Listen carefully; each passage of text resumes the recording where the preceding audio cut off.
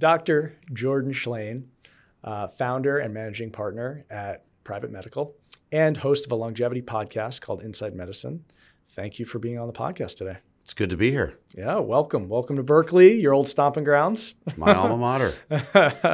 It's wonderful to have you. We met through my brilliant business partner, Kim Colt, and we're thrilled and honored to have you as a Bay Bridge Ventures advisor.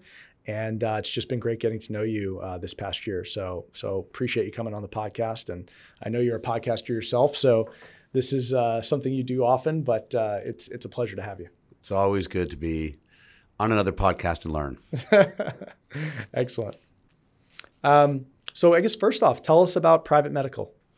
So Private Medical is a family office for health and medicine. It's organized around if I think about what I would have said 10 years ago, I would have said if you had a magic wand and you tried to imagine what healthcare could be for you and your family, what would you envision? How would it work? And people say, well, I would want this and I would want that. And I would want to be able to get hold of my doctor when I needed to. And I'd want the specialists to all talk to each other. And I want there to be all my data in one place. And I'd want to make sure, and so I built that. So I've been building Private Medical for 20 years with the premise of how do you organize people, data, and technology around a single principle of how do you get the best outcome the fastest, and how do you prevent bad things from happening because you can see them a long way away if you're actually looking. So it's really, you have to know what the data is. So what their biological data is, how they interact with the world, what their risk tolerance is, what their risk profile is, and what their portfolio of metabolic and cardiovascular and genetic things are, so that you can actually package someone up. And because we take care of families, adults, kids, parents, you get an entirely different set of insights than if you just took care of an individual. Because sometimes the wife or the husband will say, hey, do you know about that? Are they being clear and honest with you about this? Or the kids will say, we had one story where the kids said to their pediatrician, yeah, we don't really know our dad. He travels too much. So the wife then told my partner that my husband and my kids don't really know each other. So then it got over to me, and so I sat the guy down and I said, so how's it going? He goes, oh, it's great. I'm a CEO of a big company. I'm flying around the world and doing all sorts of fun, crazy stuff, building my business. I said, how are the kids? He goes, oh, they're great. I'm like, yeah. I said, I have on good authority that they don't really know who you are. And they're 10 and 11, and they're about ready to go to high school. And he said, that's patently not true. He was offended and kind of got up, looked, kind of like his dander got up. He said, doctor, why are we talking about my relationship with my kids? You're my internal medicine doctor. I said, well, look, I didn't mean to offend you, but I think it's worth taking a look down there and talk to your kids. And, because you're only as happy as your unhappiest child, and which is an old saying. And if they go off to college and they didn't get to know you, you don't get another bite at that apple because they're gone. And so he came back a few weeks later for some follow-up visit, and he said, hey, doc, I talked to my kids, and they said exactly what you said to me. I said, I think you need to quit your job. He goes, quit my job? What are you talking about? He was probably in his late 30s, maybe early 40s. I said, look, you've kind of climbed the mountain. You've made the money. You've accomplished all the success. And he said, what would I do afterwards? I said, well, you'll spend time with your kids, and you'll get to know them, and you'll build another business. You're like a natural entrepreneur.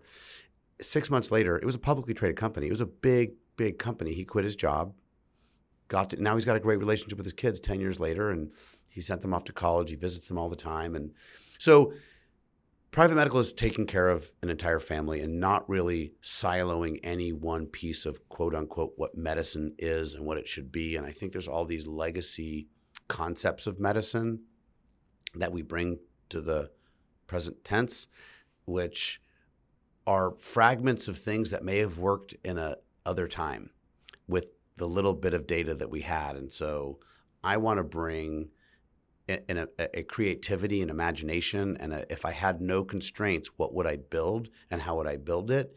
And what resources would the doctors have? What resources would our members have? We don't even call them patients because they're not sick. They're members. When they're sick, we'll refer to them as patients, but we don't. But even the language matters. So we have lots of different language that we use that really tries to honor people in their lives and not kind of medicalize them. I see. And how much of this is possible? I guess I'm trying to decouple your insights in that. What's possible within the existing framework and the existing system that just requires a different point of view or a different approach versus what's possible kind of privately outside of the system and outside of your standard medical healthcare system? Yeah, it's a great question. The existing structure is a broke-fix model. So you go to it when it's broken. It's not a healthcare system. It's a health insurance system. And fundamentally what that means is that anybody that interfaces with the existing system, they get paid when you interface with them, which the sicker you get, the more money they make. Right? So cure is a bad business model. Prevention is a bad business model for people that get paid in transactions. Remember, the insurance companies are cost plus. So whatever they do, they're always going to make money. But below the insurance company, where there's the doctors and the hospitals and everybody else, they must make money, and so they will find ways to make money if the money's not coming in. And there's so many different levers to pull on and dials to turn to, let's pay the doctors less, let's charge this a little bit more, let's more patients per day. I mean, there's lots of levers that system can do that kind of dishonors the system. So within that system, what can you do? Not a lot. And by the way, the doctors sign contracts with insurance companies and or hospitals that significantly limit their abilities or degrees of freedom to either be creative or do anything that's ostensibly angled towards promotion of health and prevention, because that doesn't pay the bills. So within the existing healthcare system, it's really kind of mad in terms of what you can't do. Now, I will say that what's happening within the healthcare system, but it was really tipped off by Obamacare. And a lot of people think Obamacare was about insurance, but it was about the concept of value-based care, which is taking risk. And the way I would frame private medical, and I was actually called into the White House when Obama was there, as a model for how the system could be scaled up based on a kind of a single concept, because I was one of the original kind of quote unquote concierge medicine doctors, which is, imagine if my good income was based on your good outcome versus the system today, which is my good income is based on your bad outcome. The sicker you get, the more money I make, the more hospitals. So hospitals don't want you to go home. I mean, unless they're told they'll make less. So what value-based care effectively did was say to doctors and doctor groups, hey, we'll pay you, $15,000 for this heart failure patient. And if the patient winds up going back to the hospital, you guys don't get any more money. So then they have to organize the patient's journey and all of their processes around the best outcome, which is what I've been doing for 20 years. So value-based care is one of the things that's existing within the system, but it's causing the system to get tied up in knots because it's cannibalizing some of their existing business. So they're only doing value-based care modules with heart failure and these very specific high cost, high acuity disease states. They're not preventing heart failure. They're making sure if you have heart failure, you prevent another hospital admissions with the heart failure. So they're at the most expensive part of the chain. And I think we need to bring that back to the beginning of the chain and try to keep people out of hospitals, try to keep people away from doctors. And there is something called quaternary prevention. Haven't heard of that. Right. So what is primordial prevention? So I'll real briefly, I'll give a summary of prevention. Primordial prevention is making sure your kids make it to childbearing age. So there's a prevention that as a parent you have to make sure your kids get to an age where they can reproduce. Primary prevention is seatbelts and vaccines and like all the stuff that we talk about to prevent things from happening, wearing helmets. Secondary prevention is, it looks like you have high cholesterol and it's genetic. We know that that's going to cause a heart attack in the future. So secondary prevention is giving you a statin because your diet won't work because it's genetic to prevent a heart attack. Tertiary prevention is, I had a heart attack and I don't want to get another heart attack. So then I put all these, statin and, all these other medications and lifestyle changes and stop smoking and get the blood pressure treated so that you don't have another one. Quaternary prevention is a relatively new term coined, I think, in 2018, which is the healthcare system is doing harm by its overusage. So the prevention is to stay away from the healthcare system. That's quaternary prevention.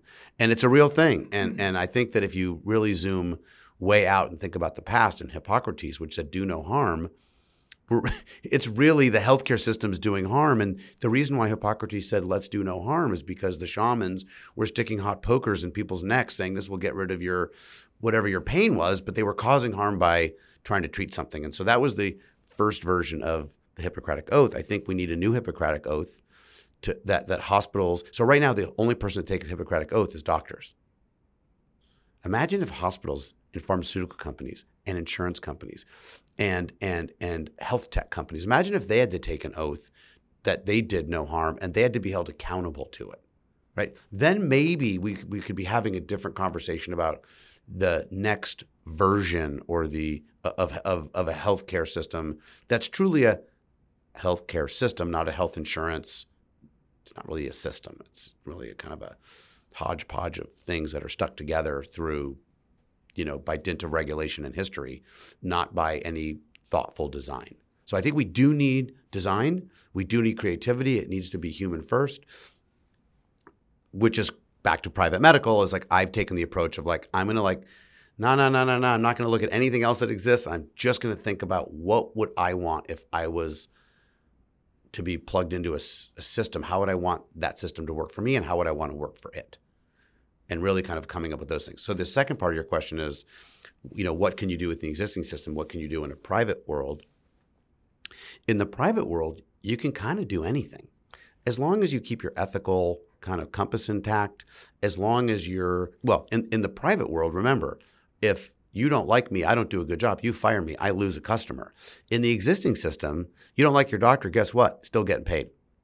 Doesn't matter. So there's no free market in the existing system. So I live in the free market of medicine where I have to every day show up. I have to improve my systems. I have to pay attention to what's going on with health tech, with biotech, with wearables, with AI, with longevity science. And I have to bring to each one of my members the truth about what this can do for you and how we can make this work. There's a ton of people selling potions and tonics and things that are marketing first, science second. And I think what people really want is science first and marketing second. But it's hard to figure out which is which out there. So I'm super optimistic that what I'm doing, I've led the way for a lot of other doctors to leave the system and start concierge practices or direct practices or membership-based practices where they have agency over their lives, because doctors that work for big hospital systems and big groups, they're really just widgets spinning faster and faster to try to generate more money in this transactional model. So there's really no limit to what can be done. It's really how organized are you going to be around systems, methodology, and ethics.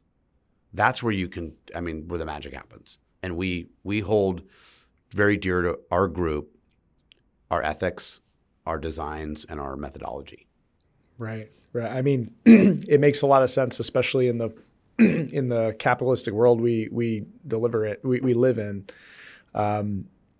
Serving the customer, right? If you can serve the customer and their health and their family, it makes a lot of sense. You have this amazing quote. I'm going to repeat it for you, but I want to know what it means to you. You've been quoted as saying, "I'm 75% doctor, 10% psychologist, 10% priest, 4% bartender, 1% friend." Yes. Expand on that in the historic patient or member doctor relationship versus what it should be. Well, I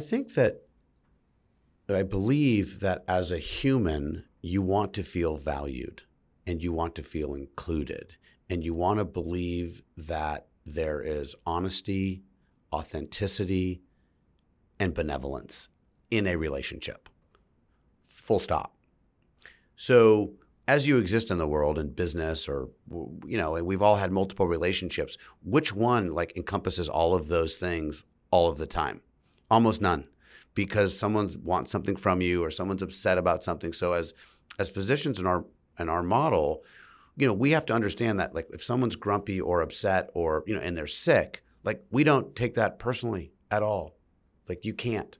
So that's part of the psychologist, is we have to understand what your psychology is. And if I'm a doctor, I can understand your physiology.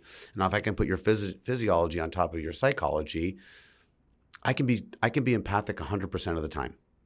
And they're inherently related. And it's the same thing. I mean, it's not the same thing, but they're definitely the same related. And then the rabbi and the bartender and the friend pieces, and you switch out rabbi for priest or any other religious person, which is, these are people that you come to in crisis when you don't have anybody else to turn to, or you need to ask an honest question and someone's going to give you an honest answer that's unbiased based on some tenets of a philosophy. Like, religions are philosophies, they're moral codes.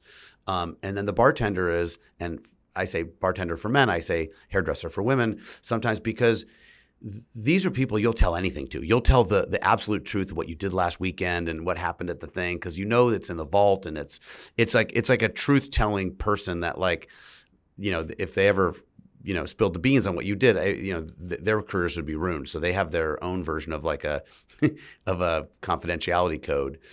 And then the friend is like, you want to feel like someone's, at least like a little bit your friend. I think doctors that want to be too friendly with their patients, like, that starts to go a little sideways, because then you blur the lines of boundaries of like, hey, when I say this to you, like, you need to understand that I'm bringing the full force of my expertise, my empathy, and my belief that I've seen this movie before, and you're going down act 1, scene 2. I know that's going to be a bad choice. We need to make act 1, scene 2 differently. And here's why. And you and your friends can joke around and you can push back, and you don't know anything. So we have to bring a lot of weight to this. And so the 1% friend is like, there is a little bit of friend there, but it's not enough that you can push back in a meaningful way so that you can, tell yourself a story that's not true. Because when your doctor says, all of these things, here's the data, here's what we know, here's what the trend is, and we need to do this, even if you don't want to do it, you're going to take it 99% seriously. How much over the years have you seen things change in terms of the way patients want to interact, or members want to interact with their doctor? And I'm thinking aloud in that I think, with more access to information via the internet and other sources, I get the feeling, what I've heard from doctors is, on one hand, that's frustrating, right? Because it's like they have a diagnosis or they have an opinion, and the customer says, well, I saw on TV this drug, or I went to Google. I went to Google. But at the same time, I feel like behind that is, I think people want to have more of a, more say in their healthcare. They want a thought partner. They want someone who's really going to listen to them. And it kind of ties to the point, or, one of the, let's say, stereotypes about doctors, right? Which is like big ego, like, I tell you what it is. And like, do you have to be to work, let's say at private medical, do you have to be a different kind of doctor that kind of wants to engage in that kind of thought partnership? Or so yes. And like, just brief sidebar is, my father was a surgeon. Mm-hmm. Surgeons are the ones with the big egos in general. Like, the primary care doctors are not the ones with the big egos, because we're going into the front lines, the problem surface of people's lives. Whereas the surgeons and the specialists, they come in for a specific micro problem against the backdrop of your whole life, and they try to help tend to it, hopefully in partnership with a primary care doctor like us. So I think that people who go into primary care, internal medicine, pediatrics, family medicine, all this primary care stuff, like, these are the true people that healing called them. The ego didn't call them into that. Healing did. I think a lot of them get grind down in the existing systems. So we find physicians who are, experienced. Their pedigree is, from great schools. So they're smart, they're trained well, they're empathic, they've got good bedside manner, they understand tech, they have open minds. They're not the stereotype that you refer to. And then we have a methodology where we hope to train them into, like, we tell a lot of the doctors that join us is like, it's going to take you a year to learn the private medical way. but it's going to take you 6 months to unlearn the way that you've been kind of brainwashed by the system for the last 10 years or 15 years. Right. Because we don't have to. I mean, just by way of example, like some doctors, like they document every conversation with everybody because of, the risk of malpractice and the risk of you must document everything. And it's like, okay, that was great when you had a doctor's office and someone came in for 15 minutes and you documented and they left. And if they left a phone message, it was a sticky note on your thing, and maybe you jump on the call and then you'd write down a little note in their chart. With email, text, WhatsApp, Signal, Telegram, like you can't document everything. You'll go crazy making, especially when you give someone access to everything. So we try to tell doctors you don't need to document everything, every single interaction. What you do need to document is the substance of like 10 communications in one. Like you can do that, but if you're in the existing system, you can't do that. You must document every single interaction, every single text. And so like the Mayo Clinic recently just said that it's going to cost $50 to email the doctor now through the MyChart. Or the Cleveland Clinic, sorry. And so, by the way, you can't ask people to do stuff for free. Who on this podcast does work for free in their commercial lives? You can do it as a nonprofit, but if you email your doctor on MyChart and they're not getting paid for it, you're asking them to spend a bunch of time on a long question that you may ask them for free. But to go back to your original question is what's changed? What's changed is in the late 90s, everybody had access to a computer and Google, or actually it was Yahoo back then, and they would, hey, doctor, I've got this pain here. So I printed up like 28 pages of stuff that I found on WebMD or whatever. And I'm like, yeah, I went to school. I don't need to read that. I can just figure this out. But everybody, I think, ultimately wants to be the master of their or controller of their destiny. They want to have real agency in what's going on with them and the decisions that are made, going back to this advocacy role. Yep. And it's with agency. And so the more people can have agency, the more they feel better and the more they feel less dependent upon someone else who they may or may not know or may not trust. So, up until the mid-2000s, people would go online and they would print up a bunch of stuff, and people would show up with just reams of paper. Bad for the environment, bad, but maybe good for their mental health. Hopefully they recycled it. Nowadays they come in, well, back and then in the 2000s, 10s, 11s, 12s, a couple of these Fitbits came out, and then they would show you all their data unfiltered. Here's like pages and pages of my heart rate and my heart rate. And it's like, okay, people have been living for a long, long time, and this never mattered. And, needle in a haystack, maybe find one person with one thing that I never found anything. For decades, but everybody wants to show you their data and all their stuff. Now, don't get me wrong. I'm wearing an Oura Ring right now, and I love to measure things because I think they give you some version of pattern recognition and insight. But on a day-to-day basis, you'll go crazy making if you're going to try to watch all your data, manage your family, look at the stock market, manage your job, your employee. It's just one more thing that you really, that's where AI is starting to come in to kind of organize all these things. And there's a lot of opportunity in the health tech space to take all these wearables, create a single dashboard. So I think where people are now is there's telemedicine. You can pick up an app and talk to a doctor, especially with COVID kind of coming to I won't say a close, but at least we know what's going on, the anxiety and the fear of it. And so a lot of people are just taking the healthcare into their own hands, and they're trying to be their own doctor, and like they're going on this telemedicine service and they're wearing this app, and ultimately they're doing themselves a disservice because you do need a partner.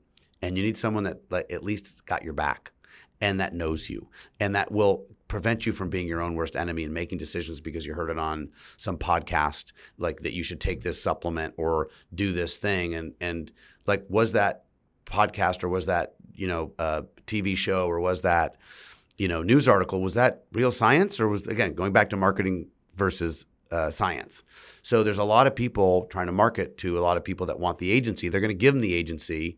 But the question about safety and efficacy is like, that's down over here. Like maybe that matters, maybe it doesn't. But they're going to make more money the more things they sell or the more clicks they get. And I feel like we're hitting a moment where I think that's going to turn because there's something called the pessimistic meta-induction theory, otherwise known as the meta-induction theory, which basically states that most things that we know in science in 10 years from now will be refuted by something else we learn.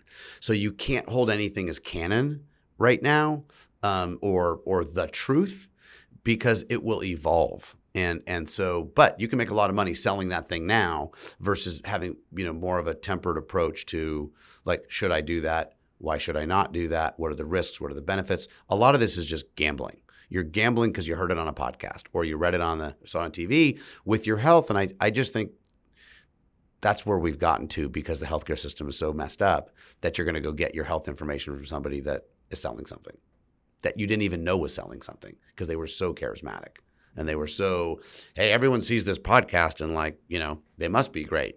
They're saying do this. And you're like, well, if longevity science was that well known, you'd have to ask yourself, have we had 3 generations of people do that and live longer? Oh, no, sorry, longevity science is only 2 years old. So, but they're selling it now and they're selling futures. That is all risk and very little potential reward. So it's unprovable. It's unproven. And so I like the scientific method. I like hypotheses. I like peer review. I like to, for people that don't like to be criticized for their science, beware.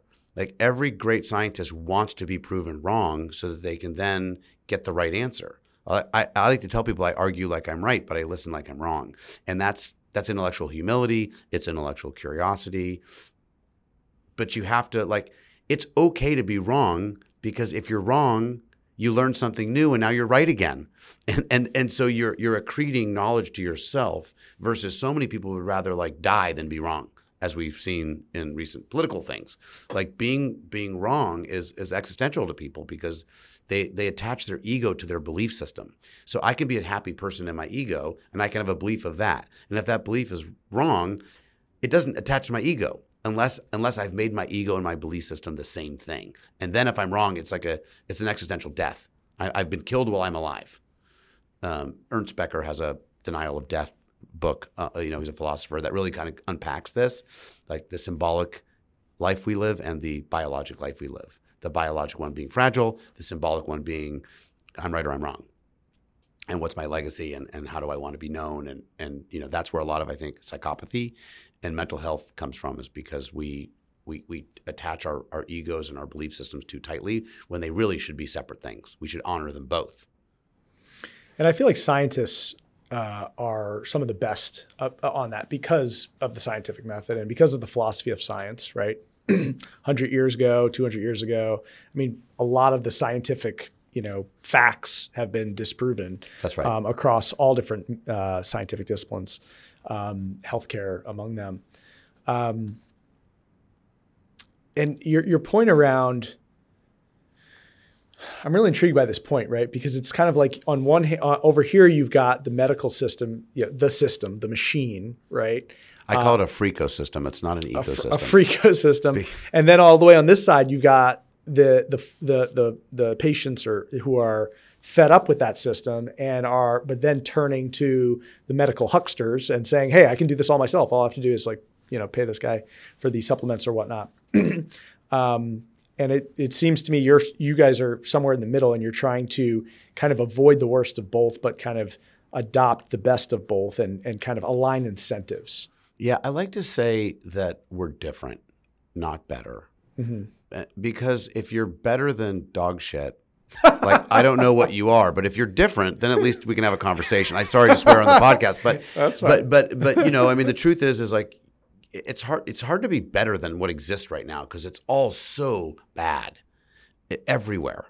I don't care what TV commercials you see and what beautiful buildings you see that are hospitals, they're all existentially challenged with this health insurance system that isn't a system. It's a very hyper capitalistic in a way that betrays a public good.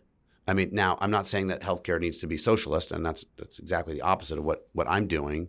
But I do believe that we need to not go all the way and make it, this free for all where anybody can do anything and there's not a lot of oversight. We forget that there are people at the end of this thing, and everyone has a health. The market for healthcare is everybody. The market for gummy bears or the market for, skateboards, what's the TAM on those things? The market for healthcare is everybody. So there's a big enough market that you should be able to make money and do good and do the right thing every single time and not get caught up in the trap of how do I make more and undercut this or not, because ultimately people are going to suffer at the end. And ultimately, we have to get to a place where people get paid on good outcomes, like full stop everywhere. Right. And that's, I think, the 20 to 30 year transition period we're in right now, and we're probably in the bottom of the first inning. Because it's just unsustainable. The cost, the age and the diabetes in kids right now, and that's a lifetime of disability, no education, healthcare system. I like to anchor my metaphor as health is freedom, meaning every minute that you're getting a blood test or seeing a doctor or seeing a specialist is a minute you're not doing something else, right? You're not free to roam about the cabin of life if you're stuck and tethered to the healthcare system.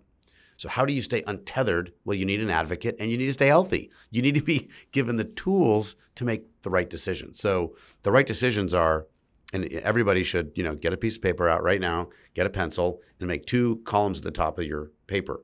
What am I doing that I shouldn't? And what am I not doing that I should? And you should write these things down. And everybody knows the things that they shouldn't. I drink too much. I don't exercise enough. So you can start filling these things out. But that list gets long. And if you can just start looking at these things like, I don't want to be the guy that got COVID that wound up on a ventilator because I led my life this way. And a lot of people get trapped into these cycles of patterns and they feel trapped. But with a good advocate and with data and with like a good program, anybody can work their way out of diabetes, type 2 diabetes, which is the most prevalent, insidious one, and a lot of other medical problems, hypertension, all the people that are going to get retinopathy and nephropathy, eye disease, kidney disease. Like, measure your blood pressure every month. Just go figure it out. Like, not knowing is not okay. And I think a lot of people, if it doesn't hurt, it doesn't bleed, and it doesn't cause me anxiety, then it's fine. Not true. Like you're grinding the gears of your own machine, and you're going to grind them into you becoming tethered to the healthcare system as you get older. And I think as you get older, you want to have freedom to not be stuck to that system. Health is freedom. Health is wealth. That's something I think about quite a bit. Just because we talked about this list of what should I be doing, what should I not be doing. This may be a trite question or too simple of a question, but what recurring mistakes do you see people making just over and over and over in their own personal healthcare decisions? I think the most common one is they're too busy to engage, or they fancy themselves as too busy to engage, and I think it's a tactic for kind of denial. They know that if they engage in this thing, they're going to have to acknowledge a flaw, and that's a stigma to people, and nobody likes to be wrong again, but not just wrong, but doing things wrong, not fundamentally having a belief that's wrong. So I think people are too busy. People will find alternative data to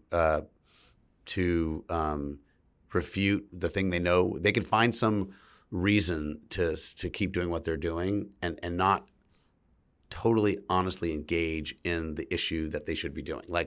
It requires you to really step back and almost have to meditate to clear your head so that you can see the thing in front of you, why it's bad for you. And ultimately you have to be able to imagine your future self, right? So people say, where do you come from? People think I'm going to say San Francisco, but I say the future. I say I come from your future, right? And what do I mean by that? I mean, I can look at you now and I can go to your future and I'll tell you what's going to happen if we don't start doing some things now. So do you want that or do you not want that, right? And if you don't care, then okay, well, at least you know.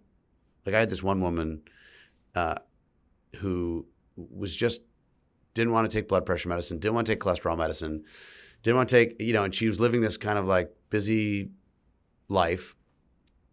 And and I said, look, you have to get on medicine. You have a genetic high cholesterol, you have genetic high blood pressure. And she's like, I'm not going to do it. And there's a new test that came out recently by a proteomic test. And we did it on her, and it said that, it's got a pretty good predictor of your 4-year risk of a heart attack. So now we have the data. Now we can look at protein patterns, and we can do this AI analysis back tested by biobanks in the UK and England, in Japan and in Iceland. And I said, look, you're going to have a heart attack in the next 8 years. Pretty sure you're going to have one. So when it happens, please don't call me up wondering why it happened or how it happened. It's going to happen unless we do a drastic change. She's more of the hippy dippy, didn't want to take meds because it's the medical system is gonna, they're just making money off it. I'm like, they're gonna make a lot more money off your heart attack. So I think that the big mistake people make is they underestimate how much they drink. They underestimate how much sleep is important, and they don't take that seriously. I try to sleep 8 hours every night. Like, I'm pretty religious about that. I try to never wake up with an alarm clock so that my cortisol level's at the lowest before it spikes when I wake up in the morning. We can talk more about that later. There's all sorts of little hacks that I do. I don't think they eat enough fiber. I think they eat healthy diets, but they don't. And I think the levels of stress in their lives they diminish how much that is a lever for what they call inflammaging, right? Chronic inflammation is what leads to aging faster than you should. What causes chronic inflammation is high cortisol levels, stress, not sleeping, running around, traveling too much. And like, the here and now is really valuable, the present tense, but nobody lives in the present tense. They're all living in some future state or some past state, and that causes stress. So I think those are the common mistakes they make. Did that answer the question? It did. No, thank you. And I wonder about being too busy. These things are all kind of tying together, right? Because I think it all comes back to wanting to be right. Honestly, it does. Right? It's like, well, I'm living this way, and I don't want to feel wrong about it. So I'm going to go find a website that tells me that actually, like, 5 glasses of wine per night is actually good for you. Yeah, it's resveratrol. It's got phenols in it. And I'm even seeing myself do this, right, in my own mind right now. I'm like, well, yeah, it's good to get that amount of sleep, but I wake up and I exercise, so that doesn't apply to me. But I'm doing it myself, right, in this exact moment. And your point about stress is interesting too, right? Because, we both interact with like lots of high performers, right? People who do ungodly amounts of work, right? Yep. And are very successful. And what we see is, what we see is what the results of that are now and in the next, year or two. We don't see is what long-term impact that stress level has on health. Right. I mean, I have the luxury of being in practice now for 25 years, and I've been taking care of people for a long time. I mean, at least 25 years for some of them. And I get to ride shotgun with them through their lives. And then I get younger people. I'm like, hey, I've seen this movie before. Like, you can tell yourself a different story, or you can kind of like, not necessarily snap to grid, because you have to give people programs that fit within, their paradigm, whatever that paradigm is. Everyone's got different paradigms, but you got to constantly remind people that, you've got it. Do you want to enter your 50s feeling like you did when you were 40, or do you want to feel like you're 60? And it's hard for people to imagine their future selves. It just is. I think everyone envisions they're going to be rich and famous and successful. They have this but they don't think about how their physical structure and their engines and their metabolism is going to be, because there's no vanity in that unless you have a six pack and then there's plastic surgery and Botox. Oh, I'll pretty my face up later. It's like, well, actually, you can have a pretty face. Like, my wife's turning 50 this month, and she looks like she's always worn a hat. She wears sunscreen. She really takes care of herself. She doesn't drink that much. She exercises, yoga. People think she's 30. I'm like, okay, but she's always been on that path ever since she was younger. It's like, I'm going to really take care of myself. So that's a conscious choice, and it's actually a bit of a practice. But a lot of people just think, well, I'll just fix it later. And it doesn't work like that. Right. The human body is not a car, right? That you can just change the engine or replace a cylinder. I mean, yes, we're getting to the place with you can do a knee replacement and you can do a heart, but you don't want to do that. Like, keep what you got as long as you want. I tell my kids, just floss the ones you want to keep, right? You don't have to floss, but just floss the ones you want to keep. So speaking of high performers and success, you've been remarkably successful, and I classify you as a high performer. But maybe you could tell us a little bit about like the founding story of Private Medical and kind of like, how that journey kind of started for you. Yeah. So my father was a surgeon, like I said earlier, chief of surgery in San Francisco. So he was cut it out and next, He was very transactional.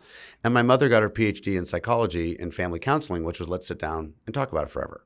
Right. So I had these two influences, both healers, completely opposite in terms of their approach to how to solve a problem.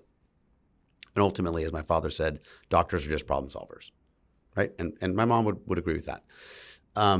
So I trained in San Francisco and finished my residency in 1997. And at that time, the Federal Trade Commission was investigating Brown and Toland for an antitrust lawsuit. They had too many covered lives. And there was another medical group called the Hill Medical Group, kind of based out of the East Bay, that was trying to compete with the IPA of Brown and Toland, which is a IPA. And basically my father was on the board of Brown and Toland, and I grew up in the Brown and Toland when the HMO universe kind of arose. And I was told that when I finished my training, I could not get the medallion, like an HMO medallion that would let you take HMO patients. So I thought, well, what am I going to do? Wait, why? Well, because in order to take Blue Cross HMO back then, Blue Cross needed to give you the medallion, but they would give the medallions to the IPAs, the physician groups, and the physician would hand them out to those people. So in 1997, San Francisco was 85% HMO, 15% PPO. If you didn't have an HMO thing, you were not going to see 85% of the population. You just couldn't handle it. I mean, you couldn't make your way. There was no business. So I was told I could practice in Modesto, Bakersfield, or Vallejo. And my whole family's from San Francisco, and I grew up in San Francisco, and I was like, yeah, no, staying here. So they found a doctor in the financial district in San Francisco, far away from the hospitals, because back then the hospital ecosystem, the doctors, the hospital, it was very much a collegial, like everybody knew everybody. They had lunch together in the doctor's lounge. This was as the HMOs were starting to eat away at everybody's soul, but it hadn't really happened yet, but it was in evolution. I had a front row seat to it. So there was a doctor in downtown San Francisco who said, hey, he's 80, you can join my practice, and I have an HMO medallion, but I also have a lot of PPOs. I'm in the 23rd floor of a financial district building, so I've got good views. Most doctors' offices are drab things with no views. He said, but you're going to make $60,000 a year. You're going to be on call every night for 1 year. I'm going to take a week a month off with my wife and go to my Napa house. And at the end of the year, I'm going to retire and you can have this whole practice. So I thought, okay, it's just doing residency for a 4th year. I can do that. I didn't live that far away, so I could walk to work. I lived in Telegraph Hill.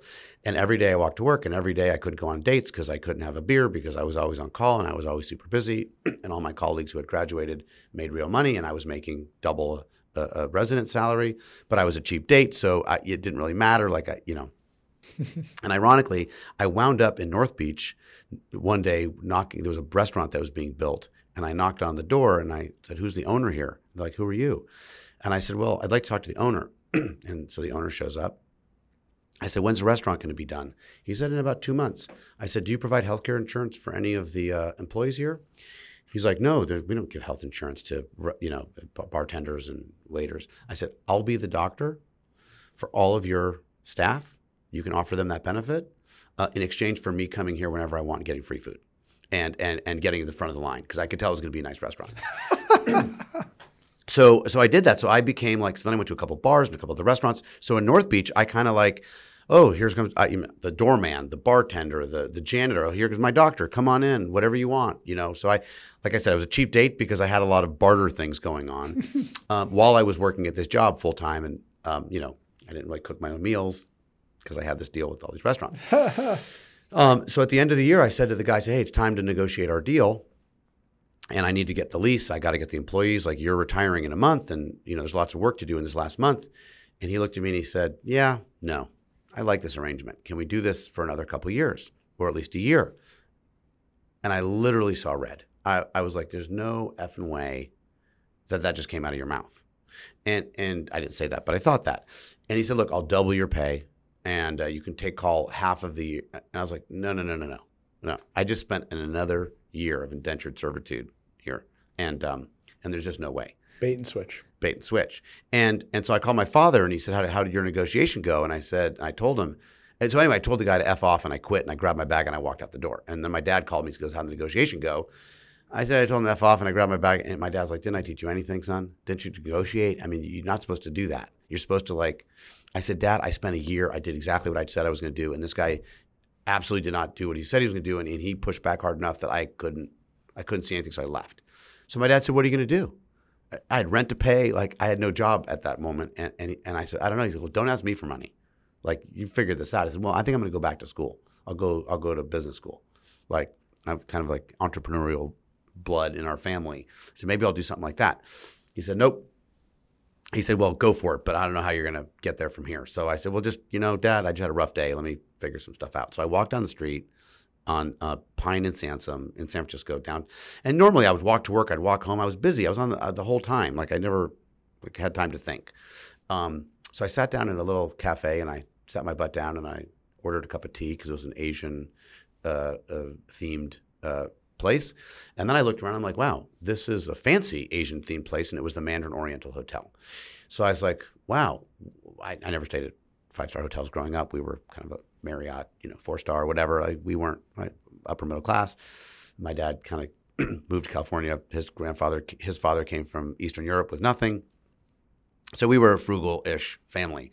And so then I was like, this is an interesting place. These people are fancy here. Like, they're dressed up really nice.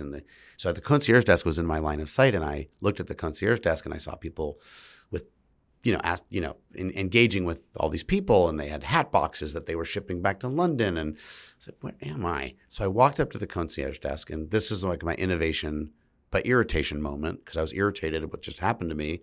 So I walked up to the concierge desk and I said, excuse me, who's the doctor that your guests see when someone gets sick here? And the woman looked at me, kind of paused. She goes, who are you?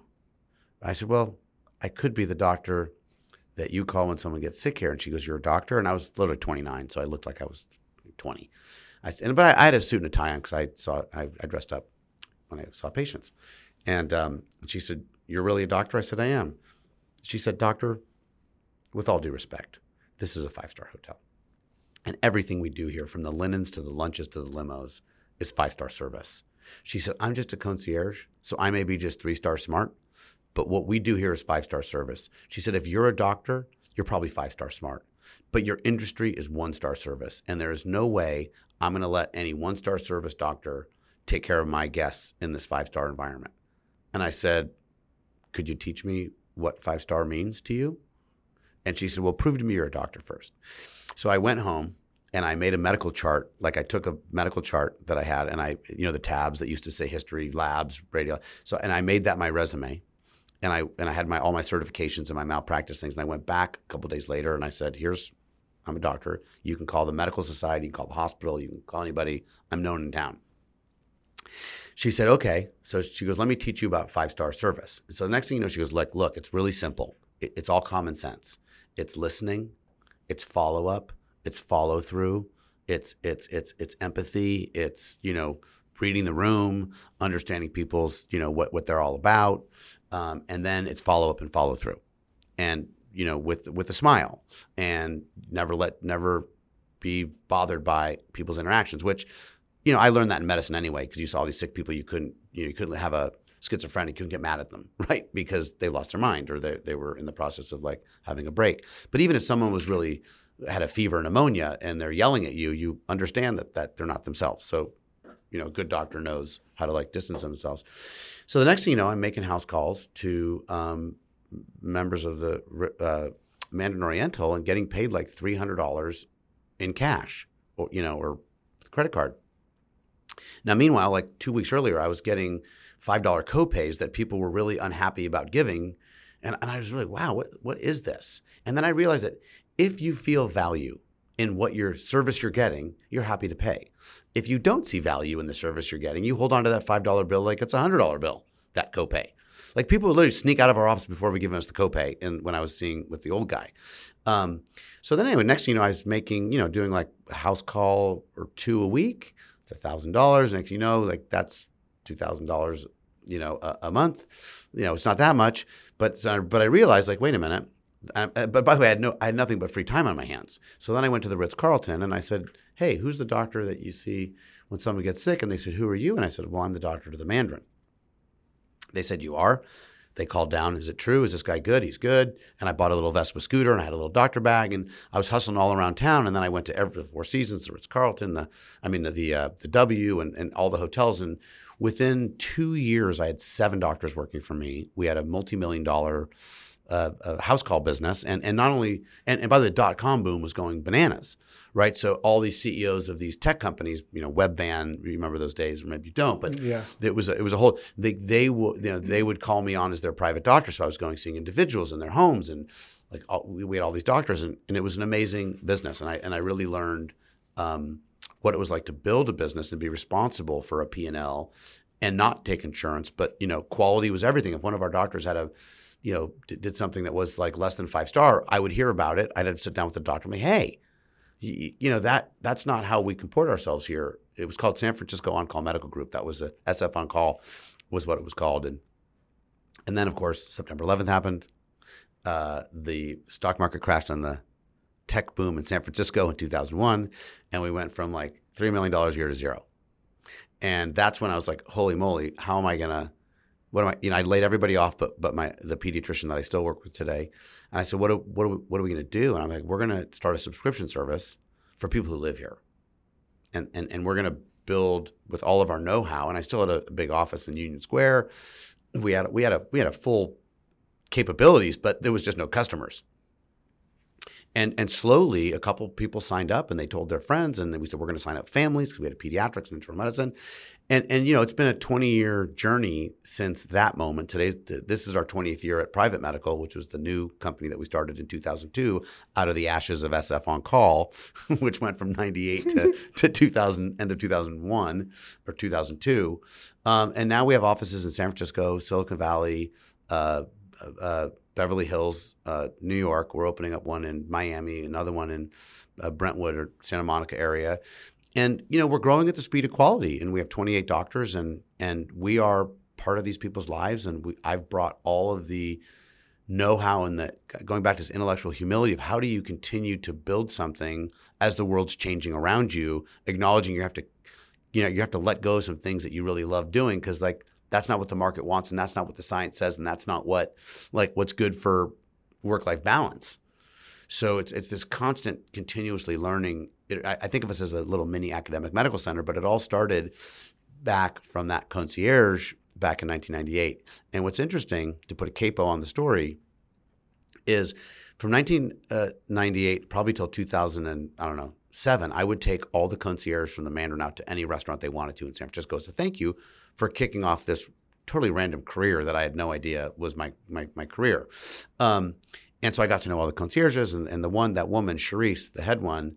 Then I started having kids and I kind of lost touch with some of them. I always stayed in touch with Charisse. And she called me up probably 5 years ago and said, hey, the Mandarin Oriental is getting bought by Lowe's and we're going to be a 4-star hotel. And she goes, I'm like, I don't know what to do with myself. I said, let's go out for a drink. So I took her out for a drink and she was beside herself. And I said, you know what, Charisse, why don't you come work for me? And why don't you head up the member experience? And why don't you help train the doctors and the nurses and the patient coordinators what the 5-star method is? So I hired her 5 years ago, and now she's rose up. She's the director of admissions, and she runs like a non-trivial part of our practice. But she's like the North Star of service that all of our practice, 150 people now, that we all look to. And she's happier. She's happy as a clam, and it's payback, right? Like she helped me, and now I'm helping her, and now we're helping each other, and I work with her every day, and it's fantastic. So I loyalty matters. I think going back to trust is we really, believe in trust in relationships. And, going back to earlier in the conversation, trust is honesty, authenticity, and benevolence over time. And if you just keep doing that, you build trust. And when you build trust, it creates a valence of attraction, right? Distrust is a valence of, a positive and negative, or a positive and a positive. They go away. And, with the people that we take care of and our members and even my staff, I want trust to be the currency. And I think if you grow too fast, you can lose trust. I think if you grow too slow, you can lose trust because why aren't we being managed well? Why isn't this organization going well? So I like to say that we grow at the speed of quality and trust.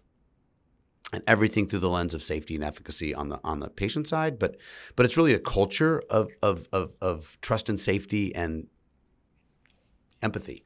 And you can feel it in every person at the company. And by the way, medicine is a pretty heavy field to be in. Like there's a lot of illness and cancer. I got 2 emails today about 2 new cancer diagnoses today. And like that's heavy, heavy stuff for them, for me. We have to organize the family. What do we do? Who's the best? And like, is this the right plan of action? Every decision is do I go right, left, straight, backwards, stand still? How do you manage this all? But if there's a lot of trust, it's really easy to navigate that with someone because they know that you have their best interests in mind, 100%. So these are the things that I think, so with all that gravity, what's the countervailing force of gravity? It's levity, right? And so I think having a sense of humor, finding ways to bring lightness into heavy conversations in a skillful way is really, it's a therapeutic thing to do. So we do encourage our physicians and our nurses, like, don't make everything like super serious. Like the things that are super serious, make them super serious. But if they're not super, have a little bit of lightness in them. Like try to infuse lightness in every interaction where that's not super serious. So that when that serious moment comes, there's a basis of levity kind of intermixed with the gravity of it all. Because that's, I think, they call it the art of medicine. It's an art form. Like it's not just, an AI bot saying, here's your diagnosis, here's your treatment plan, go. You need to interface with people to get those treatments, and you need to interface with people to understand what it means and what's next. And I think a chat bot gets you somewhere, but it doesn't get you that far. So I think the promise and the hype of all this digital health stuff, and I did start a digital health company, so I was at the front edge of that. There's a place for it. It's a tool for people to help people. And one of the quotes that I said when I started Health Loop is healthcare is a people business that needs technology. It is not a technology business that needs people. And a lot of the tech companies started businesses. We got to fund people to put into this technology, and it's like, okay, I get it. There's a lot of enthusiasm, but that's not what medicine is. Like we've all had someone who's dying or sick or someone who's been through a lot. Like tech can help as a tool to make the experience better, but it is not the thing that's going to save us all. Right. There's an art and a science. There's the right brain. There's the left brain. That's your mom and your dad. That's right. Such a powerful story. And that it started with, the worst experience, one of the worst experiences of your life, right? Professionally, it sounds like. Yeah. This big disappointment, this big, this moment of conflict and anger and sadness and disappointment leading to this epiphany and this kind of new direction for you. Well, I think that incredible. Some people who have like major existential moments like I did, you can go into like a rage, you can go into like a sadness. There's all these depths, there's all these gullies that you can go into, and it's hard to see a lot of light in those gullies. Like we've all been to a place where someone's betrayed us fundamentally and we're wrong. And we can't just be right again. Like a lot of times when we're wrong, this is coffee. No, it's not. It's tea. No, it's coffee. It's tea. And then you taste it and you're like, I was wrong. Now I'm right. Like you can switch to being wrong instantly. So most people never live in being wrong for more than a nanosecond because they're immediately right once they're proven wrong, once they grok it. Unless you've had this type of like someone cheated on you or someone betrayed you, then you have to live in the wrong for a long time. So I think for those that wind up in those ditch, like I happened to okay, I'm going to take a deep breath, and I didn't let myself go into the ditch. I wanted to think about I wanted to just think about everything but that ditch. And that's when I looked around and I was just super curious and I just looked at everything. I'm like, what's going on over there? What's going on over there? Let me ask a question, and I think that, since Berkeley's right behind me here, I studied philosophy and physiology at Berkeley, and physiology, science, wants to ask what is, we all want to get the answer right. In science and in scientists and mathematicians, we all just want to get the answer right. And we don't want to be wrong, like we were talking about earlier. But the philosopher doesn't care about what the answer is. They care about what the question is. And they want to get the question right. And if you think about it, okay, there's the question. How much time do we spend on the question? Now in medical school and in science class, all we cared about was getting the answer right. We were given the question and we never questioned the question. And I think in life, when when the question comes up, we immediately try to get the answer right. And we spend a lot of time on the answer. But imagine if you got the right answer to the wrong question. Is it the right answer or is it not? Like, I don't know, but I'm guessing it's probably not, or it's directionally way off base from what it is. So I think it's important for people to, whenever they're in a ditch, just start asking questions. Don't start pointing fingers. Don't start pointing fingers at yourself, shame, blame, other people. Like, that's the path of least resistance. Like, the more enlightened way out of a ditch is to start asking questions about your environment, about what's going on, maybe about what happened. But I think leaving the situation and freeing yourself from like what happened because you can't change it, and start asking questions about what's around you and what's, it gives you an opportunity to not think about this kind of depth, this dark place that you could go. And it starts forcing you to start thinking about like answers to questions like, is that the right question?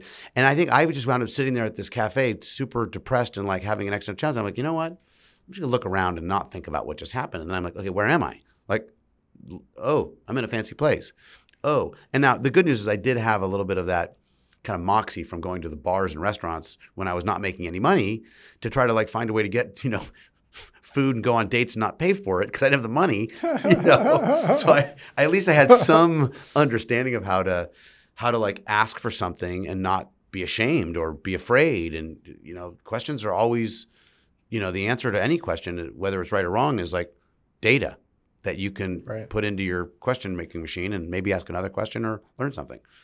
Right, like getting curious and noticing things. I mean, that kind of reminds me too of meditation a little bit, right? Where you're just kind of like noticing different sounds, how your body's feeling, things like that, like that curiosity.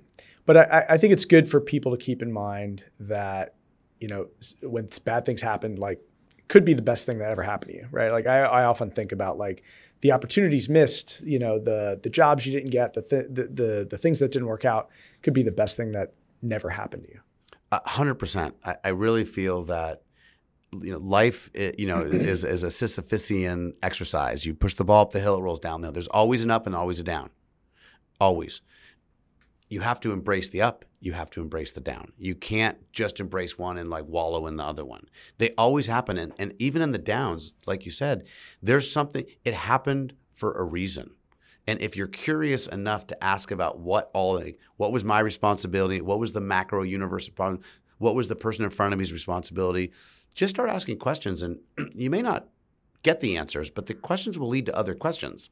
And then you get a little bit of comfort in realizing like, okay, this was not completely my fault, or I shouldn't be feeling that bad. And maybe, and then something always good comes from, trauma or bad experiences most of the time. I mean, obviously if you're dealing with like sexual abuse and like these hardcore things, like, that's just stone cold bad news and evil, and people suffer for the rest of their lives. It's hard to find your way out of like that. Although, going back to medicine, there's a lot of promising, discoveries in the plant-based psychedelic world of like, how do you get these thoughts that are rooted in trauma with PTSD, and how do you break those cycles of thought? And it looks like there's some promise with ketamine and some of these psychedelics to help people through the PTSD from war or domestic violence and all this stuff.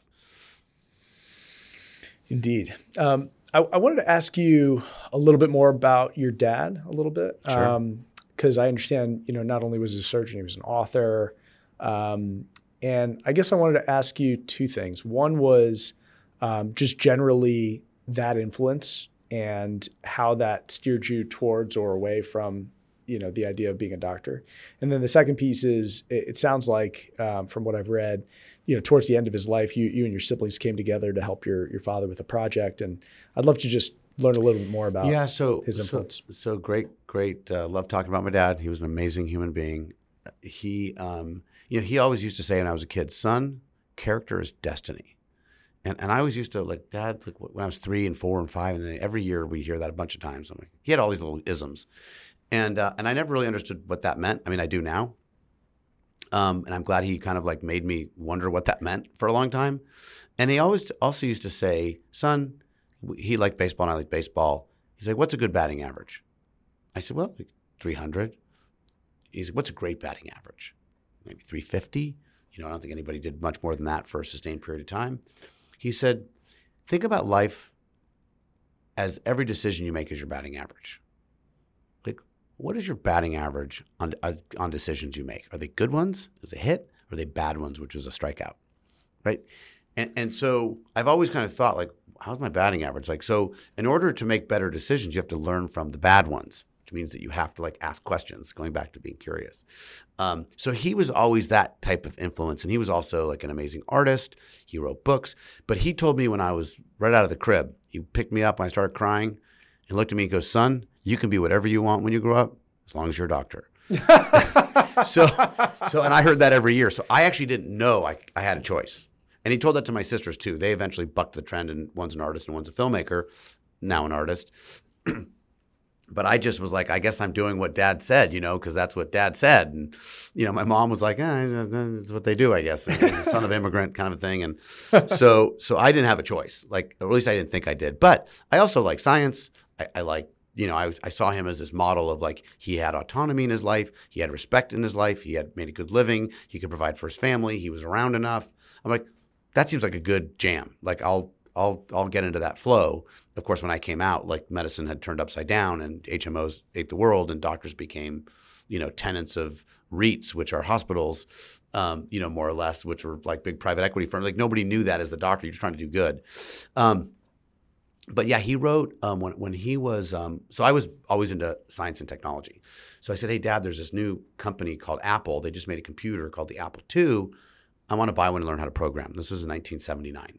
And he said, what does it do? I said, well, it's like you can program, you can make games, and you can I was learning how to make Pong and Space Invader games. And he said, well, is it a typewriter? I'm like, yeah. He said, well, if it's a typewriter, how do you type on a screen and have it go to paper? I'm like, well, you have a printer attached to it.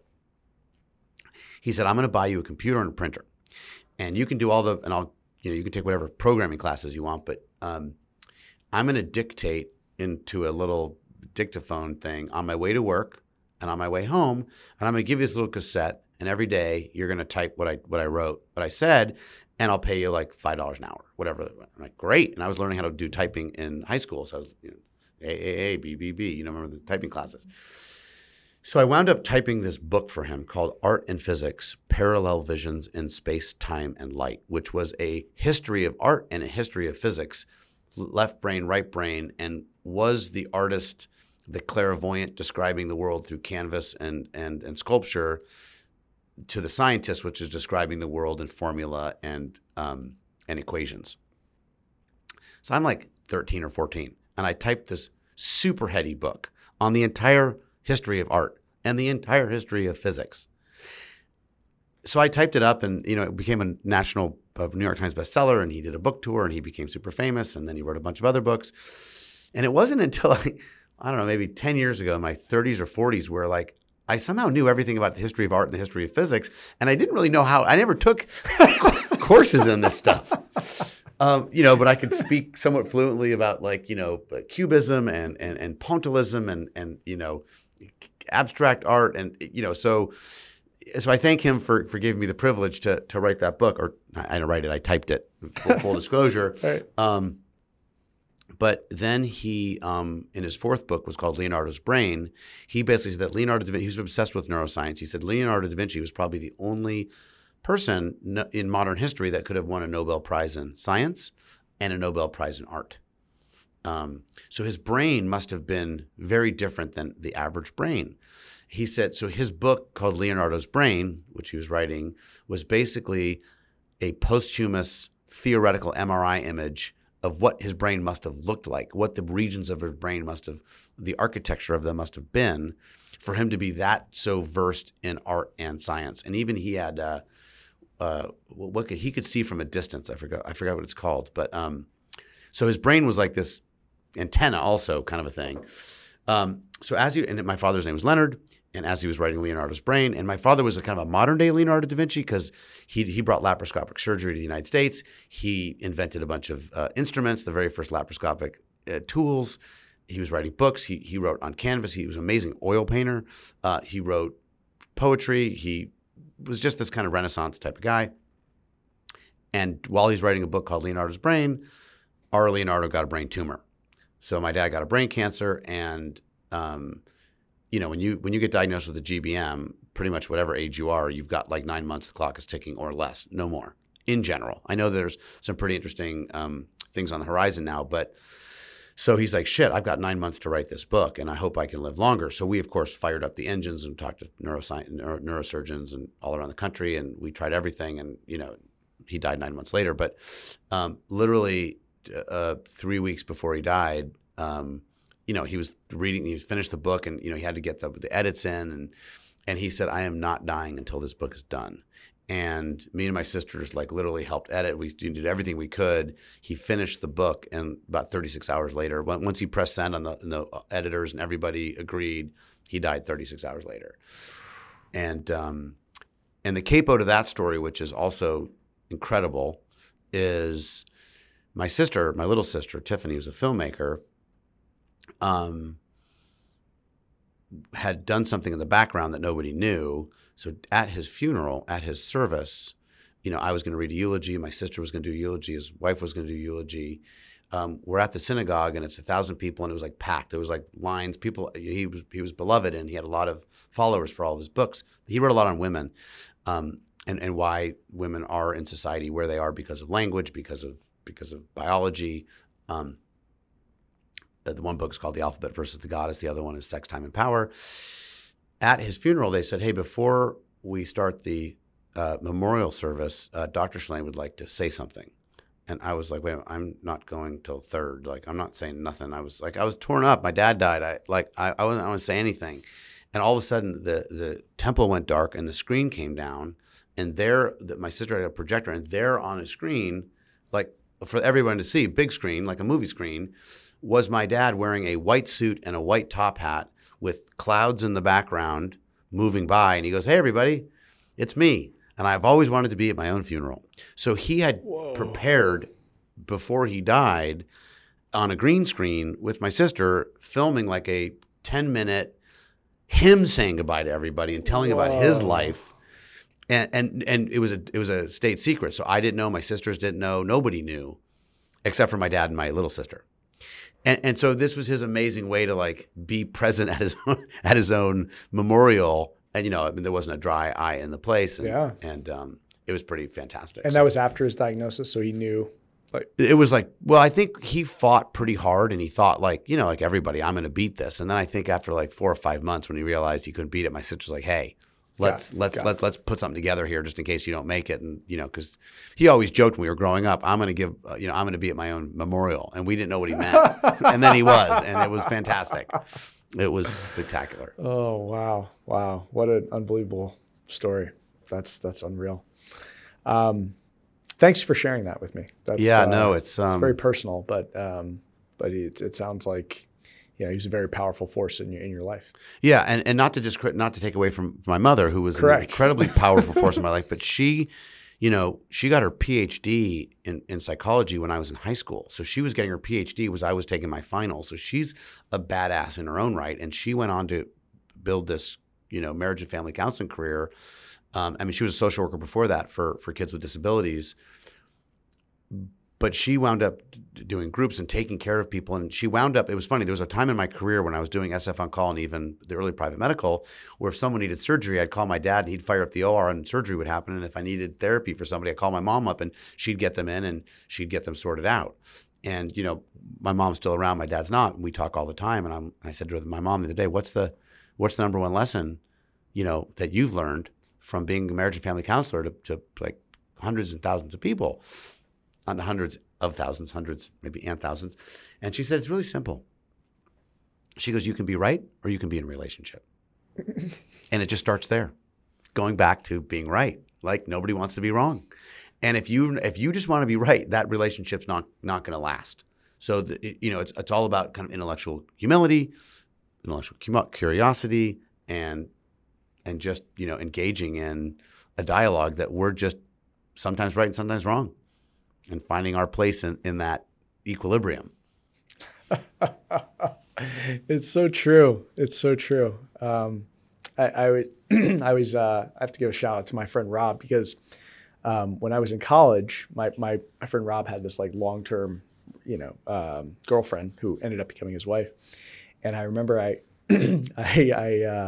was in an argument with my girlfriend at the time, and I called him up and I was like, well, she said this and blah blah, and he was like, oh yeah, he's listening to me, and he's like, yeah, I got the solution to your problem. I was like, what is it?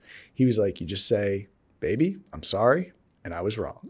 And I was like, no, aren't you listening to my story? Like, I was right, and he was like, dude, you're wrong. Yeah, I was wrong, and I'm sorry, and 20 years later, it's still true.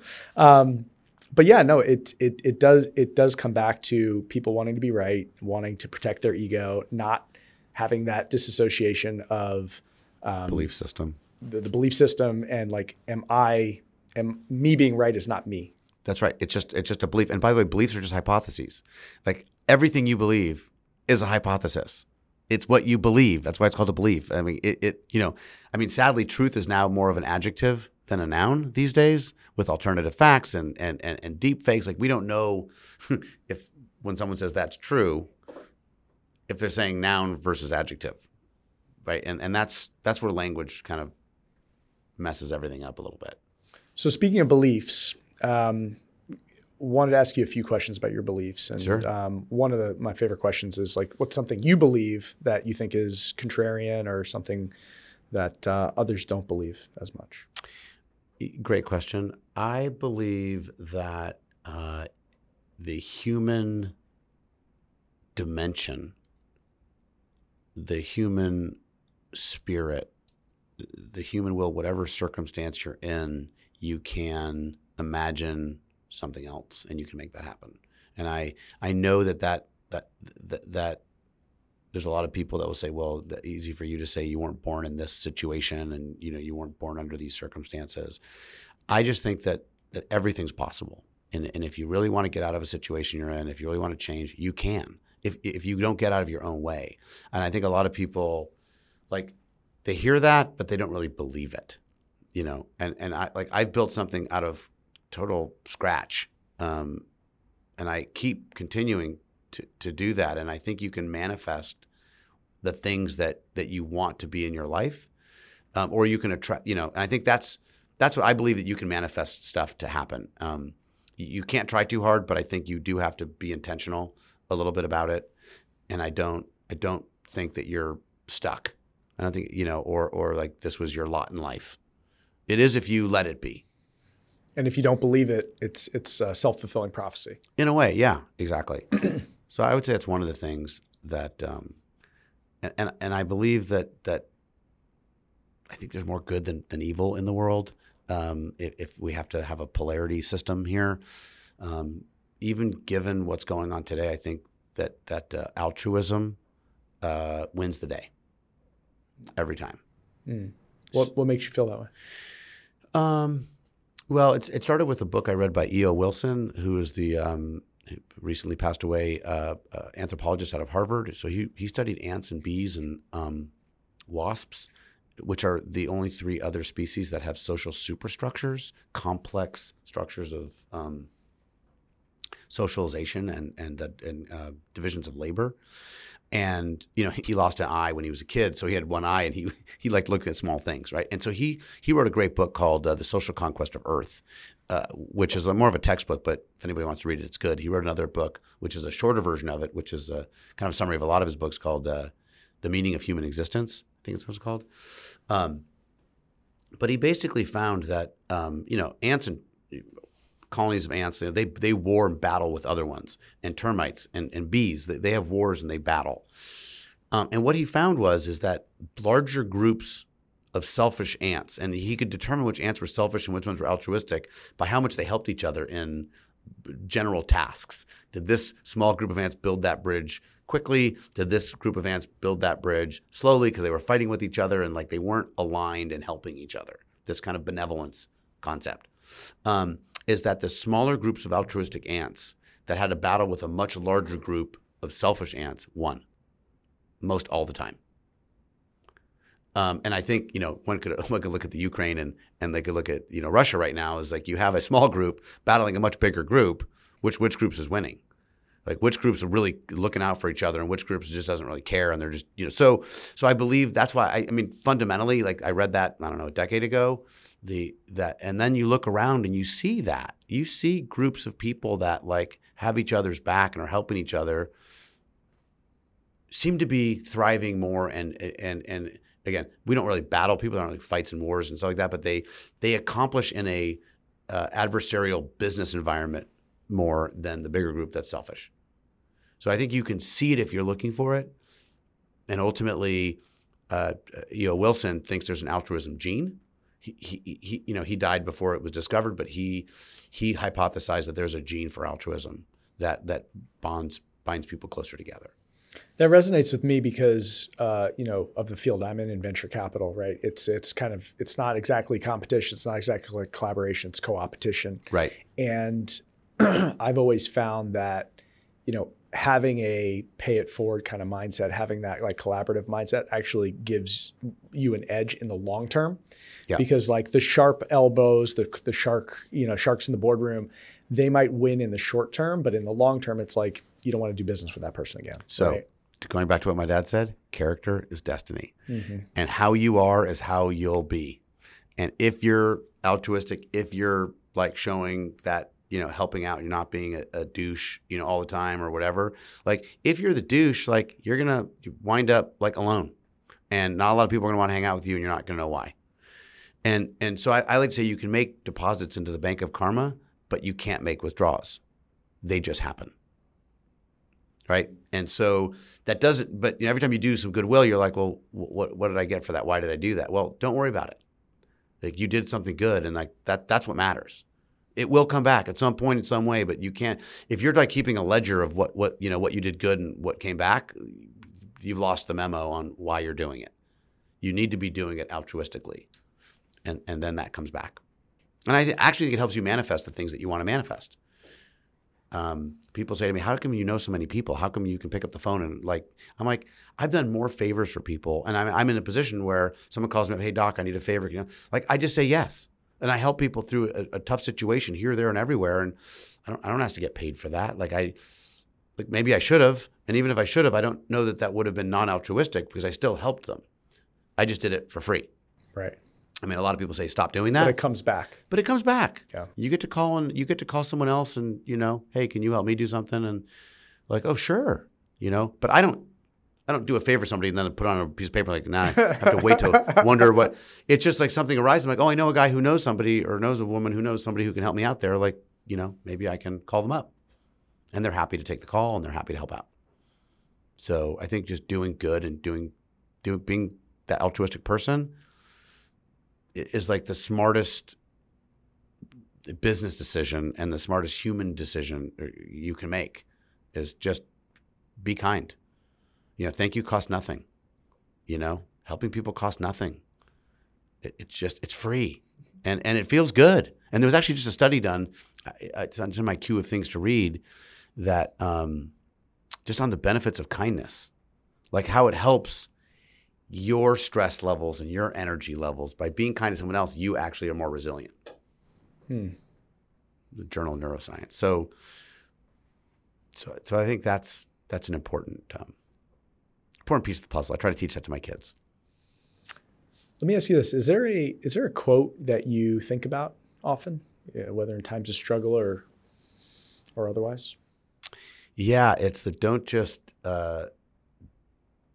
stand there, do something. That's not it. It's don't just do something, stand there. I haven't heard that.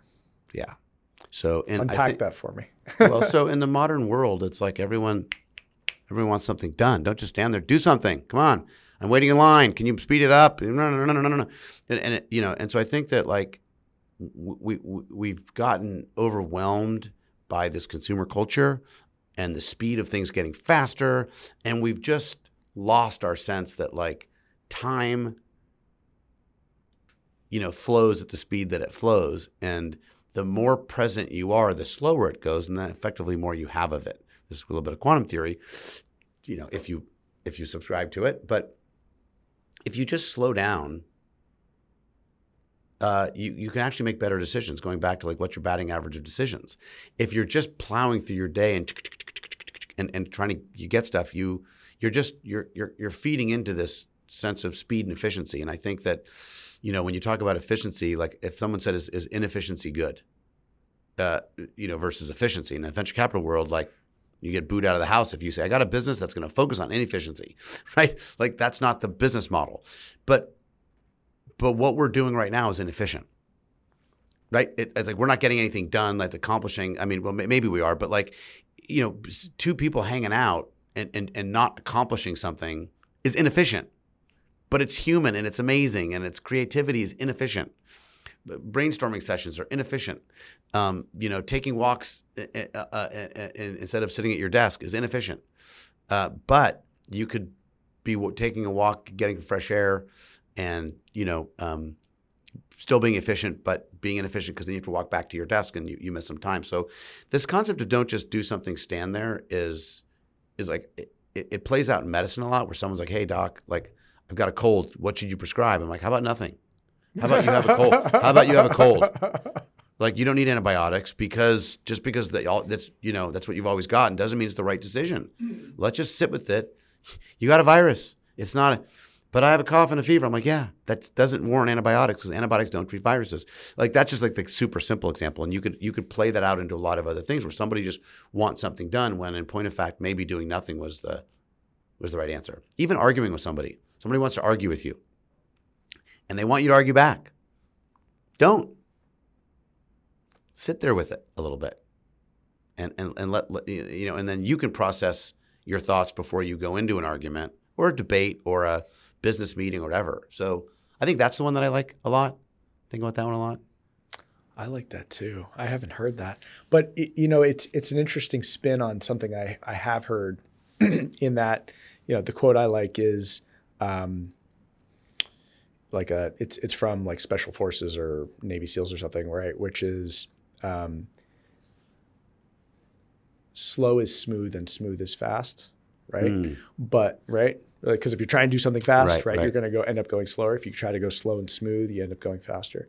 But the moral of that quote is sort of like, well, being slightly less inefficient is actually more efficient. Right. But this is a twist on that, which is like, no, like let's be inefficient purposefully because there are other benefits outside of efficiency that are worthy. Right. I call it good efficiency and good inefficiency.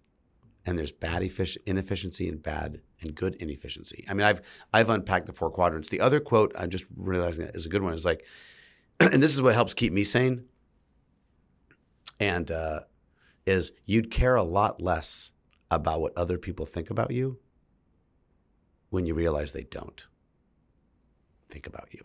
They're thinking about themselves. So a lot of people get caught up in their heads about like, what are all these people thinking about me? They're not. They're thinking about themselves. They're not thinking about you. And so a lot of people get wound up in their head about like, oh my God, they're on Twitter. I mean, I'm not on social media much. I post all the things I read on LinkedIn. I mean, that's my only kind of venue for like, I read probably 5 or 10 scientific things a day, and I post maybe 1 or 2 every other day. But sometimes you get a comment where like, it's a stupid article. What do you like? Okay, whatever. So you said it. You feel good? Like, I don't care. Like a lot of people like, oh my God, like I got criticized in the public sphere. It's like, guess what? You put yourself in the public sphere. You didn't have to be on Twitter or Instagram or Facebook. Like if you have thin skin, don't go there. And by the way, once they say something negative about you, it's probably a bot. And they're probably off to the next thing a second later, but you're spinning in some thing. So I think from a psychological standpoint, it's important to like not, get all hung up on that.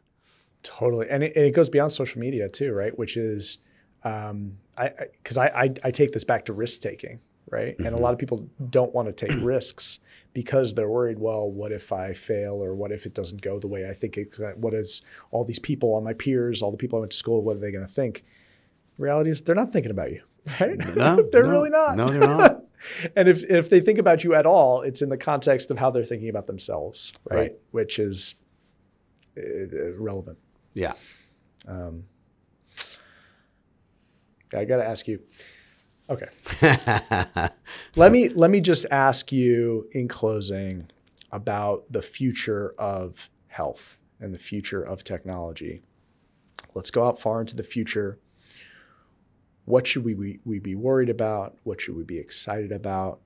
What's it going to look like?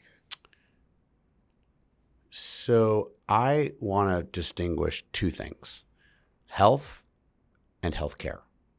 Those are two separate concepts that we conflate all the time. Health is you and what you can do for yourself. Healthcare is when you can't and you need to go somewhere else. And you need to go to a doctor, a clinic, a lab. So healthcare is when you can't do it on your own. Health is eating and sleeping and exercising and having good relationships and social integrations, and like that's what you can do. So I think that the technology is going to bring us more clarity about our internal selves. Well, this concept of biological age versus chronological age, which is right now like a really big rough draft, and people are selling it as though it's like the truth, and we don't even know what we're talking about much. But I think we'll start to get more insights into our biology and what influences them. So right now we know that kids eating ultra-processed foods, like there was a study that was published just 2 days ago, that their brains are getting like they're not like Swiss cheese, but they're not normal kids' brains, which means that they're going to go to high school and not get a good education because they can't learn because they ate a bunch of crappy foods. It's like, why are we okay with feeding our kids crappy food and like having big food, create a whole industry called big pharma? Like at some point, so I think that we'll get more insight with diagnostics and with wearables using AI. We'll be able to monitor environments. And I think we'll have like some dashboard that will tell us go right, go left, don't do this. It'll know today you should do this and you should not do that, right? Or today you need to get that blood test and check your blood pressure, or it'll check it for you because you'll be wearing something. I think smart toilets are on the horizon. I think the number one cause of death in elderly is pneumonia in the ICU. It's caused a broken hip. They broke their hip because they fell. They fell because they stood up from a desk or from a table. From a chair, and their blood pressure fell down, and then they fell because they were dehydrated. So imagine if you woke up in the morning and you peed, and it said you're dehydrated. Drink 3 cups of water before you do anything.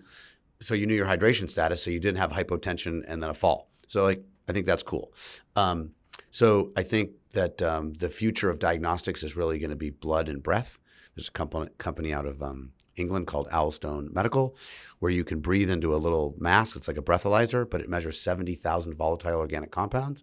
They've been at it for 20 years. They have a biobank of breath going back, and they can now diagnose inflammatory bowel disease, liver disease, kidney disease just by breathing.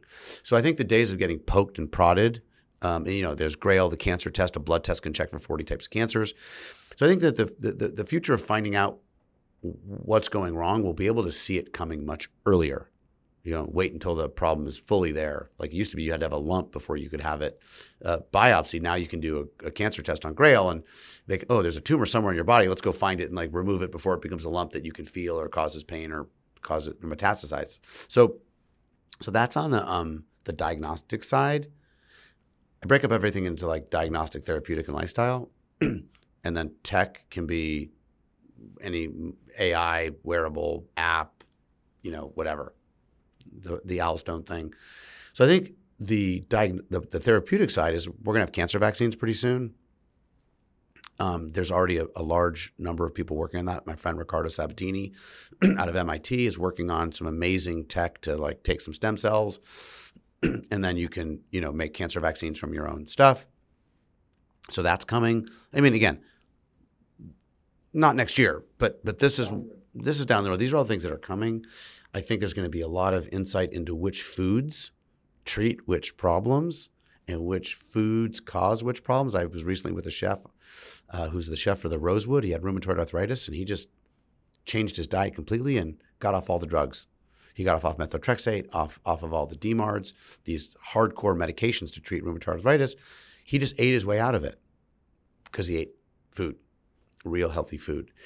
So I think that we'll learn and we'll see that like healthy food, I think that there'll be farm tech. We'll be able to grow our own foods in our own gardens, and it'll be easy instead of like becoming farmers. There'll be vertical walls you can put in your in your house that grow your own fresh food, and it's that's more sustainable for water supplies, for transportation needs, all these types of things. So I think those are and I think those will ultimately help us live longer. I think the wearable revolution is going to provide layers of data sets onto the biology. There's, Mike Snyder out of Stanford has got a new company which is measuring 500 metabolites. So I think the metabolome, which is all the things that are the exhaust of our biology, if we understand what the exhaust composition is, we can figure out what the combustion that happened to make that exhaust, and you can impute and reverse engineer what's going on inside your body and all sorts of different functions. I think that the psychedelic movement in neuroscience, I think they've got ultrasound waves to treat depression. You'll be able to put a helmet on.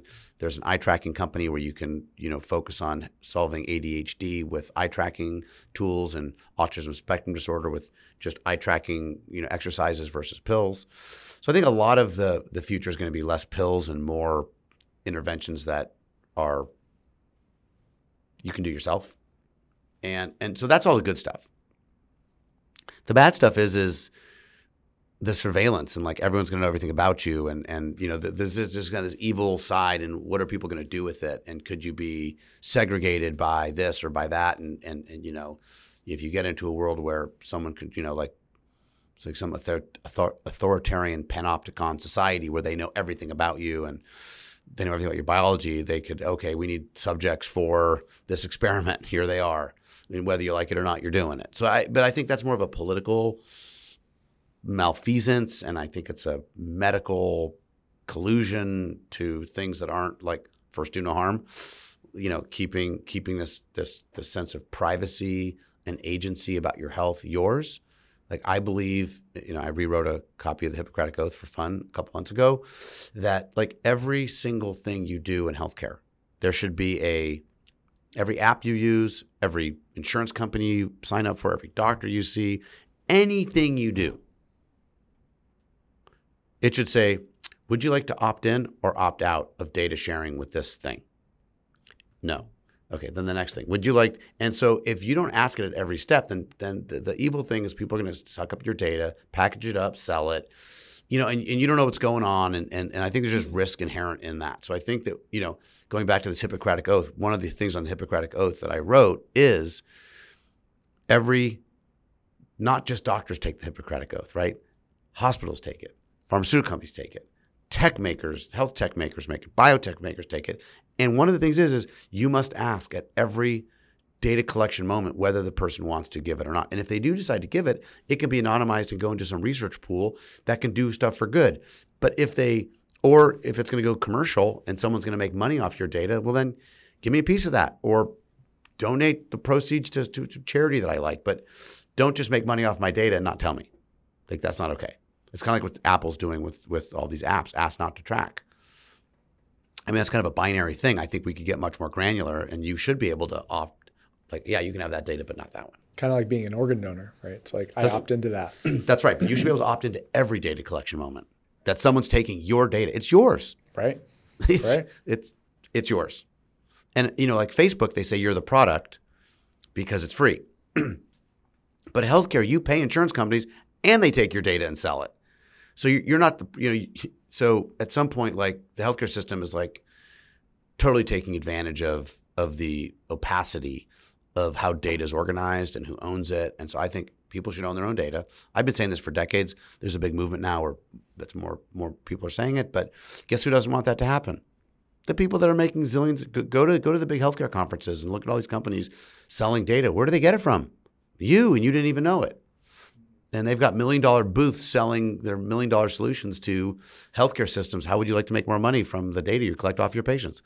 Sell it to us, and we'll buy it from you, and package it up and sell it back to you for more. Like it's just a crazy, weird data ecosystem that is opaque, and it just stinks. Do you think that we're going to be living a lot longer, or do you think we're going to be living similar So I think time longevity, it can be thought about in a couple different cuts. One is like there's your whole body. Will you live to 150 or will you make it to 90 without going blind at 80? Will your eyes go to 90? Will your kidneys go to 90? Will your heart go to 110? So I think longevity isn't just living longer necessarily. I do think we'll live longer. I think the number one element of that is going to be food. If it has a wrapper, don't eat it. If it has ingredients you can't pronounce, don't eat it. It's really that simple. I think, and if you eat a lot, you're not going to live long. Look at all these people that are in their 80s and 90s. Like I have a couple patients in their late 80s. They're jamming, but they eat healthy all the time and they play tennis and they play golf and they're active and they have social. I mean, it's really the social component that is the number one facet for living a long life is, do you have social integrations? Do you have social groups? Like being like living alone and asocial is like smoking 3 packs a day in terms of longevity. So, I think the mental health crisis that we have, or at least that's being exposed through COVID, I think it's always been there, but COVID like ripped the Band-Aid off and now we can see it in its full like sad thing. I think if we have to build communities again and we have to stop fighting with each other, and like those are the things that are going to lead to long and happy lives. You don't want to live a long and miserable life, right? And so I do think a lot of the technology with the new hips and the spine gels and the eye injections that'll make your eyes see longer, like those are all great for the organs. I don't know that the only kind of comment is that the stem cells that they're working with, and I know Len Zahn, who runs Harvard's stem cell organization, and he's part of the international thing. He's like, we're not nowhere close, not even close to like cracking the code on this stuff. And I think the one quote that I didn't say that's one of my favorite quotes now that I think about it is John Muir said, he's like, when you tug on a single thing in nature, you realize it's connected to everything else. And I think the people that say, well, if you give a stem cell, well, that's connected to everything. And just because you may see a little benefit here, you have no idea what the downsides of it are somewhere else. And so biology and complex systems biology is so incredibly nuanced, complex, interconnected, pick the buzzword, that even by touching one thing, you probably are influencing other things that you just don't know about and you won't know about them till later. So it's going to take a long time before we figure out how to it's like whack-a-mole, push that, don't affect that, move that. Like how, it's like side effects of drugs. It helps there, but it causes a problem there. But when you start thinking about longevity and you think about all these people that are pushing these supplements or these things, like what's the downside? They never tell you the downside. They only tell you the upside, which is why I say that's marketing and not science. Science has to tell you the downside. That's the responsible. That's why on the drug company ads they say, and you could get diarrhea, vomiting. They tell you the downsides. Yeah. But anything that's not FDA approved doesn't have to tell you the downside. So, I guess the question one should always ask, going back to what question should you ask, is what's the downside to this person who's telling me to take this thing? And you go to a cocktail party, you meet somebody, and they tell you, "Oh my God, I'm taking this thing that I recommended at this clinic." You're like, what are the downsides? Oh, there's no downsides. There's no such thing as no downsides. If the answer is no downsides, run. That's good advice. In general, yeah. I mean, in general. In general. This was so fun. Yeah. Thank you so much for doing this. Thanks for having me. This has been great. How can people best follow you? So, like I said, I'm on LinkedIn. I'm Jordan Schlain, no C in Schlain, but SHLAIN. And so that's the best place to find me. You'll see me posting, and people ask me, is it you posting or do you have a team of people posting? I'm like, I wake up every morning really early. I read a bunch of articles and I post the things and I try to summarize what I think, why this is important. So I try to post things that are like new and interesting now and are coming down the pipeline and people need to pay attention to. But that's where you can find me. Yeah, I've been following those for the past year, and they're outstanding. So, thank you for that. For sure. Dr. Jordan Schlain, thank you again for being on the Epicumen podcast. I really, truly enjoyed it. And, it's been it's been wonderful being here. I guess I'm an Epicumen if I'm on the Epicumen podcast. 100%. I'll take it. Awesome.